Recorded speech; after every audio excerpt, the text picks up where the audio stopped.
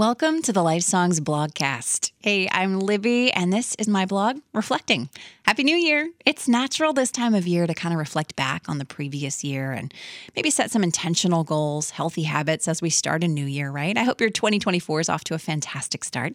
January can be tough. I mean, the holidays are over, it's cold, we're in debt. It's still getting dark so early, too early, even for somebody like me who loves a good early bird dinner special.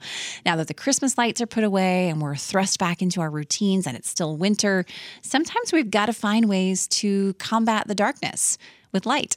The sun and the stars, they're bright, sure, but they burn their own light. The moon, on the other hand, shines in the darkness as it reflects the light of the sun. And that's how I want to be, not shining my own spotlight, but reflecting the light of the Son of God, that light of the world. It combats so much more than just literal darkness.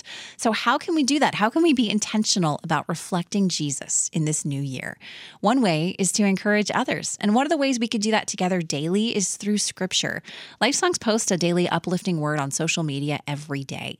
Would you share that with someone you know? It's a great way to start off 2024 uplifted and a great way to encourage others too. Plus, as a bonus, every time you share the Life Songs uplifting word this month, you'll be entered for a chance to win a pair of tickets to the upcoming Zach Williams concert.